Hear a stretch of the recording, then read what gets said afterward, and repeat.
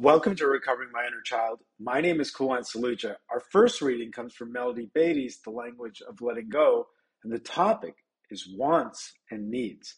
Part of taking responsibility for us means taking responsibility for what we want and need, and knowing that's okay to do. Learning to tune into us, learning to listen to ourselves is an art. It takes practice. We can use our ability to guess what others want and need and apply that skill to ourselves. What does it sound like we might want and need? What would we guess would help us feel better? What are our feelings telling us? Our body, our mind, our intuition. Just this last paragraph, I think Tony Robbins talks about change your questions, change your life. These were not questions in my vocabulary prior to recovery. What does it sound like we might want and need? Um, and then there was this part about like, okay, just have your, like, almost like that deprivation mindset of like, okay, it's fine to have needs, but, wants, that's a little indulgent, and here you see, what does it sound like we might want and need? What would we guess would help us feel better?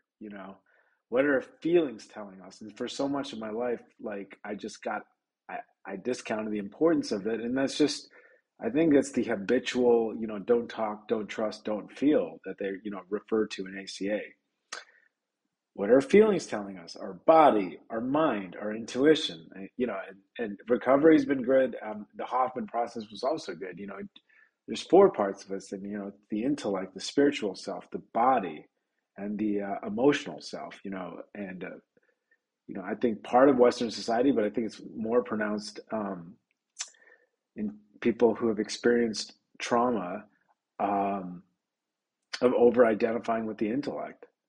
Back to the reading. If we ask, then listen closely, we'll hear the answer. We are wiser than we think, and we can be trusted. What we want and need counts. It's important and it's valid. It's okay to learn to participate in meeting our own needs.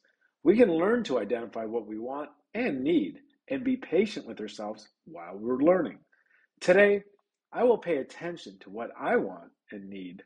I will not discount myself. And, that's why I'll just keep coming back, as they say, because, to hear this type of literature, to undo a lot of, uh, programming, and that it's okay to pay attention to what I want and need first.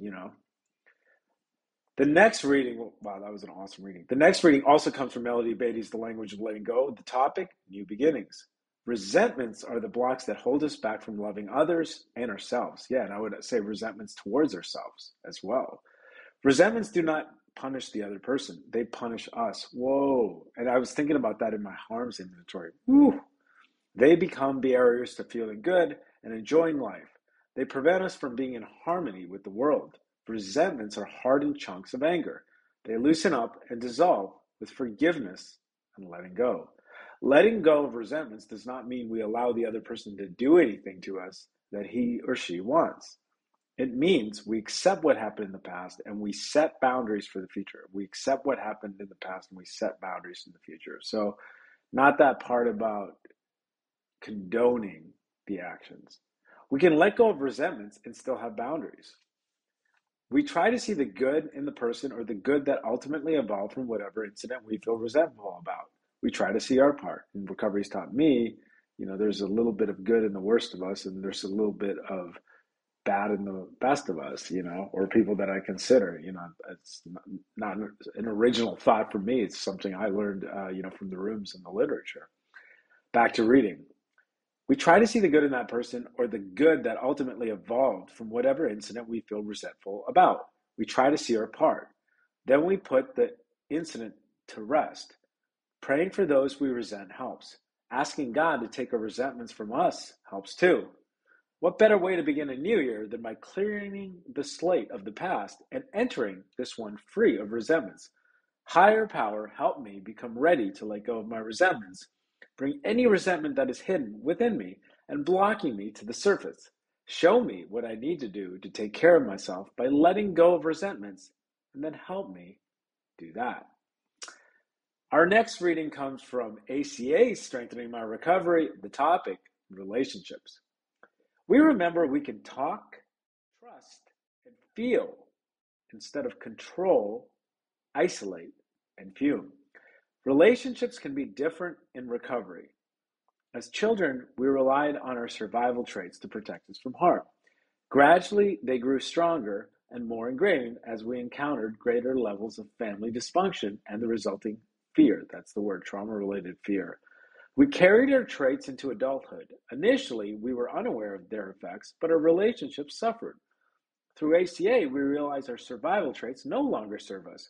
When we consider emotional intimacy, we may feel scared and at risk for hurt, definitely. However, if we risk sharing ourselves with another, we become capable of having a true relationship. That line needs to be repeated 2 more times. So I will. However, if we risk sharing ourselves with another, we become capable of having a true relationship. Okay, maybe twice. Trusting another person with our most vulnerable selves is a new and maybe scary practice.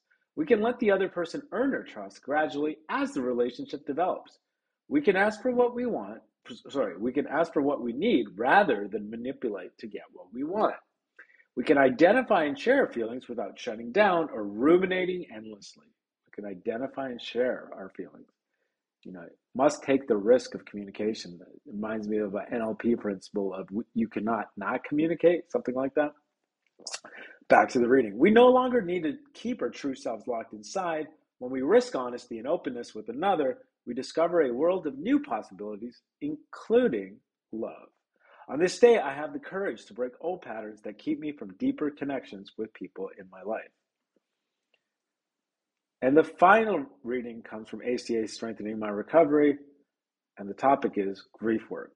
We can pinpoint and measure our loss by comparing the treatment we received as children in dysfunctional families with the care we could have received if raised by loving, consistent parents. This is Loving Consistent Parents, Big Red Book, page 204.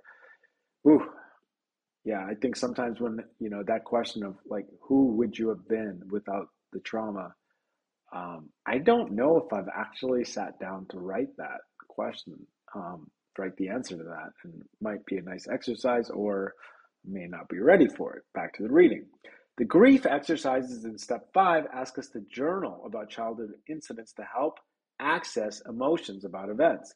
If they don't surface, we try to see how a present-day child would feel in our situation. I think about that.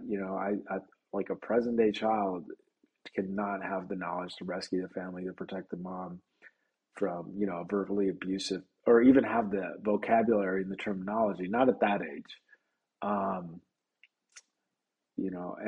Growing up, I remember I gave up this dream of being a math teacher because I thought math teachers never made mistakes. And, I've always been very good at math.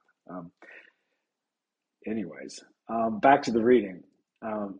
If they don't, the grief exercises in step 5 ask us to journal about childhood incidents to help access emotions about events. If they don't surface, we try to see how a present-day child would feel in our situation. We can also look at childhood pictures to help connect with our innocence and what was lost. Then we're asked to reread our step 4 shame and abandonment worksheets and reframe each incident. We describe what would have been different if there were a loving parent in each scenario. It's actually a powerful visualization on YouTube. And, it's one of the reasons I love doing this podcast is it reminds me, that, so much of my daily actions are governed by trauma, and there is a solution, and it's a lot in the work here. Back to the reading. Experiencing loss in this way can help us release it, but if we're blocked, it may be that we switch from grief to anger when it hurts too much. It's like a button is pushed that sends us into shutdown, blame, or rage mode. But the deep sadness of our grief can also help us see the true level of destruction of our emotions, minds, and bodies. In choosing the recovery process over dysfunction, we realize that grief work helps us find our strong, capable inner child. We are learning what a loving parent would do and how we can reparent ourselves.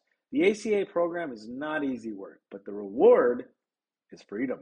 On this day, I will hold on to the ACA process when the grief and emotions are screaming. I will stop at nothing to recover my original self.